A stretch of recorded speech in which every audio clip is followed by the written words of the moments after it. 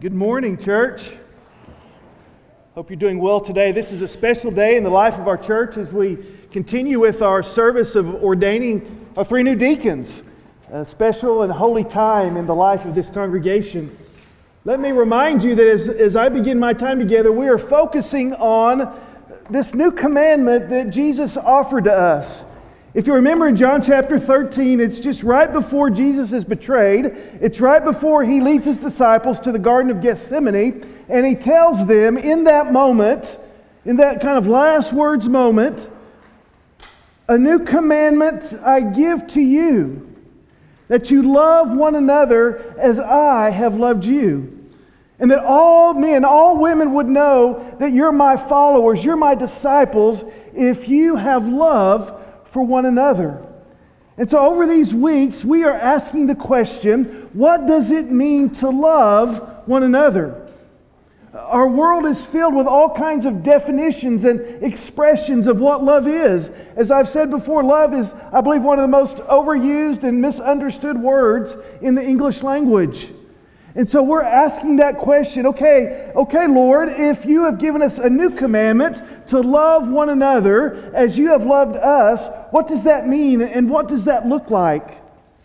And today we focus on the aspect of loving others by serving others. Turn with me, if you would, to Galatians chapter 5 and chapter 6. If you remember last week, we began with Galatians chapter 6, verses 1 and 2. And in those scriptures, what we learned was that to love one another means that there are times and seasons in our lives when we must restore one another, where we fall to temptation, where we are overrun by sin, and we need the body of Christ, we need each other to come alongside of us and to restore and to renew us. And in verse 2 there in chapter 6, Paul continues and says that means that there are times when we must carry one another, we must bear one another's burdens. Understanding and recognizing that there are seasons of life where a burden comes along, a diagnosis comes along, a tragedy in life comes along, and it sets us back, it knocks us down, it casts us to our knees. And in those moments, we need each other to carry one another, to bear our burdens with us and even for us. And so we've already seen how that to love one another as disciples of Christ, as the body of Christ, means that we carry one another's burdens, we restore one another in our sin and temptation. And today we back up a few verses. And how fitting and appropriate today on this day that we ordain three new deacons, that we answer this question, that we allow Paul to instruct us on what it means to love one another with his words that we are to serve one another. Let's begin in chapter 5, verse 1. Paul writes, "It was for freedom that Christ set us free. Therefore, keep standing firm and do not be subject again to a yoke of slavery." And he goes on and talks about what it means to be subject again to this yoke of slavery, this yoke of the law, the burden of the law. And we pick up in verse 13. "For you, those who are followers of Christ, those who are His disciples, for you were called to freedom." Doesn't that sound good? You are called to be free.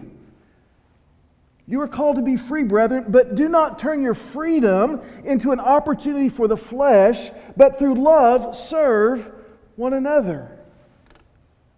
For the whole law is fulfilled in one word, in the statement, "You shall love your neighbor as you love yourself." So today, as we talk about what does it mean to love one another, we must understand that foundational to loving each other means that we serve one another. I've shared with you before, one of the most significant and meaningful times of my life was right after I graduated from the University of Oklahoma. I spent 2 years in Panama, and I worked at a church camp. And there were three of us. There was myself, a missionary, full-time missionary, and his wife worked there. And then we had a Panamanian, was a camp administrator. And the three of us ran and facilitated and ministered at this camp. And I'll never forget the life lesson that my supervisor taught me. You remember back in the days, and I would say, I'm so thankful for the evolution of 8-foot tables. Some of you may appreciate this. Back in the day, an 8-foot table weighed like 100 pounds. And today there are these nice plastic tables, and you can pick them up and throw them around however you want to. But back in the day, they were pretty heavy and difficult to manage by yourself. And so my supervisor would say to me as would be moving chairs and tables in the cafeteria, getting ready for different groups, in the sanctuary, the multi-purpose area, moving tables and chairs around, he would say to me, Wade, when I pick up one end of the table, I expect you to be on the other end of the table. Why do we need to waste time, me standing here, waiting for you to get behind the table? And what he was teaching me was to be aware. To be aware of my surroundings and to anticipate where I could come alongside of him and where I could serve and where I could help him. And then not just to be aware, but then to act. And so I learned this incredible life lesson. Now I confess that I don't always follow it very well, but it's been one that stuck with me and that I try to apply. To be aware, how can I help others? How can I be aware of the circumstances around me? And how can I anticipate someone's need so that in that moment that they need, I can act by picking up the end of that table? And we are to be men and women that are aware, that are anticipating, and that are acting in a way that we can lift that table in whatever form that would take to serve and to help someone else.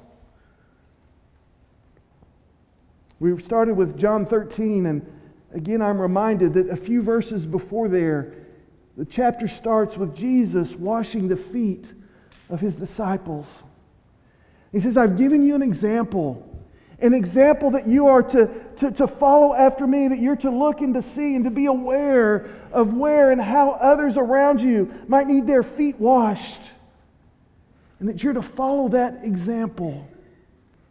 In Mark chapter 10, one of the most forming and shaping passages in my life, one that when I read and began to understand really changed the way I understood life and following after Christ. And Jesus said, I have not come to this place in order to be served. But I, now who's I? I, the King of Kings, the Lord of Lords, I, the one who spoke the world into existence. I am the one that came to serve. For you see, in my kingdom, the greatest are those that understand this principle and have committed their lives to serving others, to serving one another. And so Jesus said in John 13, a new commandment that I give you, that you'd love one another as I have loved you, as I have washed your feet, as I have come not to be served, but rather to serve. It's interesting that passage in Mark begins with the story of the rich young ruler. Well, Lord, if the rich young ruler can't find eternity, who can? Those that serve. Those that come alongside of others and love them through their life, through acts of service. Now, back in Galatians chapter 5, verse 1, again, the Scripture tells us that Christ has set us free. Therefore, do not stand firm, or keep standing firm. Do not be subject again. Do not allow yourself again to become a slave to the old ways, a slave to religion, a slave to the law. You've been set free from that. You've been set free from the legalisms of religion, of what you've been taught and what you've learned. And look down at verse 14. For the whole law is fulfilled in one word. In one monologue, in one word. The law, remember the law? The law is focused, the law is summarized in 10 words. The Decalogue, the 10 Commandments. And what Jesus is saying here is that the law is summarized, that we've been set free from that law. Why? Because now there's just one word, and that one word is that we're to love others and to serve them as we love ourselves, as Christ has loved us. Let's not make this complicated. One word, not 10, not 20, not 30. And if you're familiar with the history of the Old Testament, what they did was they took those 10 words, the 10 commandments, and they multiplied them and they added to them and they made clauses and exceptions and rules around them. And their 10 words, again, became 20 words and 30 words and 50 words and 100 words. And it became too complicated and too burdening. And people felt like they were chained in slavery to this law. And Jesus came and set us free from that law. But notice what else Jesus says in verse 13. You've been set free now. Do not turn your freedom into an opportunity for the flesh. You see, Christ has set us free. He set us free from the law, but He's also set us free from license. From license. This word opportunity can mean a jumping off point. Your salvation, your relationship with Christ is not a jumping off point for sin. It's not a jumping off point for the flesh, for self-indulgence, for selfish pleasure. But rather, your freedom is now a jumping off point for love. Your freedom is a jumping off point for selflessness, for sacrificial service to others. You see, our freedom is not an opportunity to jump off for the flesh, but rather to jump off in a life of service to others. There's so many believers, so many that would say they'd want to follow Christ, and they think that what Jesus did on the cross is their get out of jail free card for Monopoly. It means they can do whatever they want to, and that God's going to forgive them, so I can go and sin because, as Paul says in Romans chapter 6, the Romans said, you mean the more we sin, the more grace we receive? Well, let's go sin. And how many of us have adopted that same attitude towards life and towards the flesh? Oh, Jesus will forgive me. He died for me on the cross. I can do whatever I want to. And we have our license to sin. We get baptized, we walk down the aisle, we make our confession, and we get our license. I can do whatever I want to now. And Paul says in Romans 6 to answer the Romans, may it never be. Of course this isn't right. Paul says here, your salvation is not a license, it's not an opportunity for the flesh, but rather, your salvation is an opportunity to love others through service. Christ has set us free indeed, and He has set us free to serve one another. William Barclay says this, he says, the Christian is not the man who has become free to sin, but rather is the man who by the grace of God has become free not to sin. We no longer are held in chains by our flesh, but we can find freedom and victory from the sin that would so entangle us and captivate and enslave us. Christian freedom. Christian freedom is to be used to love and to serve one another. And if we'll commit to that life, what we'll discover is what Jesus said, the greatest among you will be the servant of all. The great paradox of the Christian life is that true freedom in life, the way we were created by our Creator, true freedom is found in serving others, not in being served by them. Some of you are familiar with Gary Chapman's The 5 Love Languages. One of the love languages that he identifies is called acts of service. He tells the story of Mark and Mary. Mark and Mary are struggling in their marriage. And so as he begins this conversation with them and he begins to really understand their struggles and where they're hurting and how he can begin to help them, he asks the question of Mary. He said, Mary, tell me, when you were dating, What drew you to Mark? What was it that made Mark so attractive to you that you would want to spend the rest of your life with him? And she said this: Mark was always there to help me with everything. He helped me at school with schoolwork. He helped me with my chores at home. He helped me with projects that I would get involved in. He was the most wonderful person I ever met. You see, but after we got married, he didn't help me at all.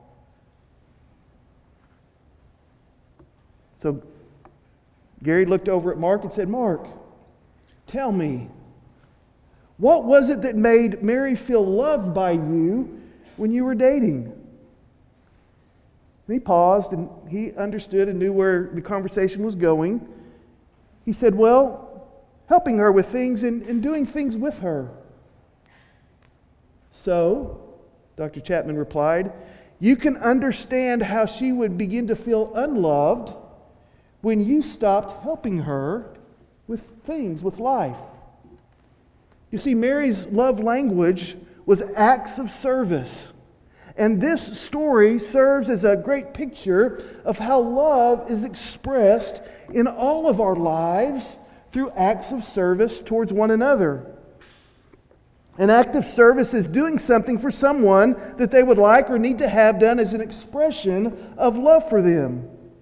These acts of service require knowledge, thought, planning, time, energy, and effort. As I mentioned earlier, my experience in Panama, I learned to be aware, and I learned to anticipate, and I learned to come along and to act. And that's what Dr. Chapman is saying here, is that acts of service require us to have a knowledge of what's going on and how we can help, and to think through how we can come alongside and help someone. It takes time to plan and time to commit to accomplishing. It takes our effort and our energy. And when we commit to acts of service with each other and with our neighbors, with our community, what we are telling the world, what we are telling our spouse, our children, our neighbors, those that we go to church with, is I love you. And I'm acting in a way to demonstrate and to show that. These acts of love, however, we must always be reminded, they are acts that are a choice. These acts of service cannot be coerced. They must be done as a positive expression of love. They cannot be done out of some sense of manipulation, fear, guilt, or resentment. For you see, to use acts of service as a way to manipulate and even to gain favor over someone else is really not an act of love, is it? But maybe the epitome of selfishness. Acts of love cannot be forced and coerced. Offering acts of service as an expression of love must be choices that we make each day in relationship to family, to friends, to neighbors, co-workers, and even strangers. And sometimes we need to, again, take the thought and have the knowledge. Here's a question that you might tuck in the front part of your mind, not in the back part of your mind, but in the front part of your mind. Maybe you could ask this question to your spouse, to your child, your parent, to your coworker, to your neighbor. Maybe you could ask it to the person sitting next to you in your pew or in your life group. If I could do one act of service for you, if I could serve you in one specific way, what would that be?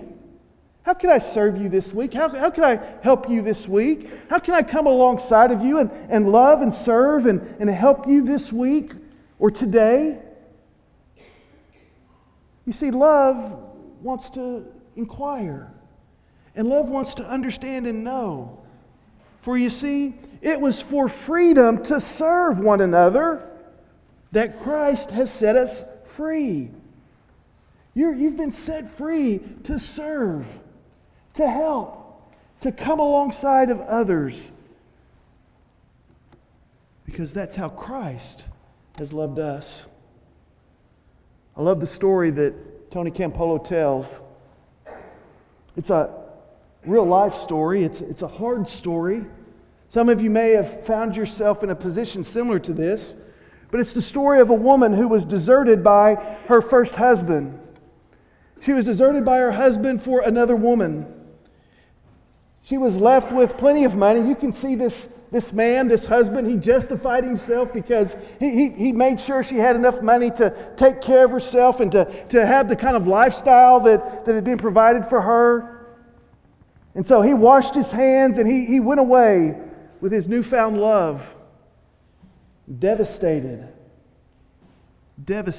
this woman. Sure, she had plenty of money, but she was left emotionally dead. She feared she would have to live out her life with no meaning, no purpose, no love. But after a season of counseling, her pastor suggested that she contact the Missionaries of Charity and Mother Teresa in Calcutta, India. Money was no object for her.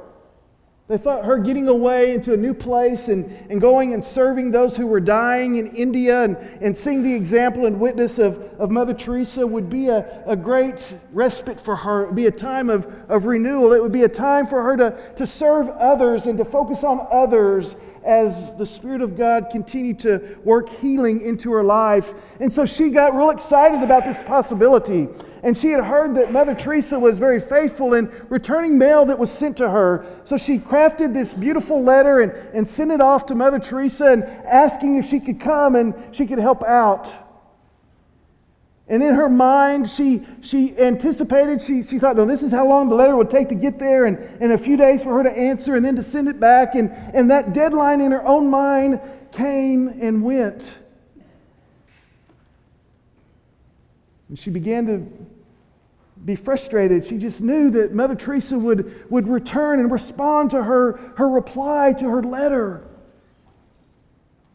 Day after day, she'd go to the mailbox and there wouldn't be a letter until one day, she went and there it was, an envelope from Calcutta, India. And she ran inside and she opened up the letter, and here are the words that were written.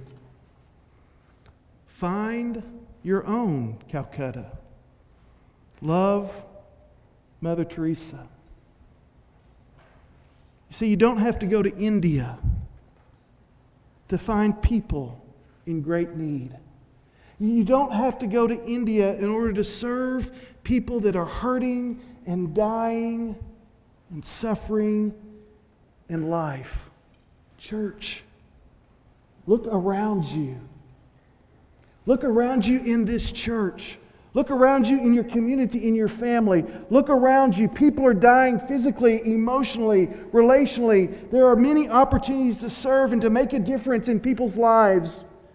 Here at church, there's so many opportunities. Kids Hope, Sunday suppers, our clothes closet, our food pantry, our Hands for Harvey trip, which is coming up. Working with children or youth, volunteering at the Family Life Center, being a life group leader. All over town, there are nonprofits and ministries that focus uniquely on the needs of serving people in specific ways. And here's the secret again, that in loving and serving others, you will find meaning for your own life. You see, we are made whole when we forget about ourselves and we reach out to love and to serve others. This morning, we recognize and celebrate those who are called to serve our church uniquely as deacons. In the early church, there arose a need.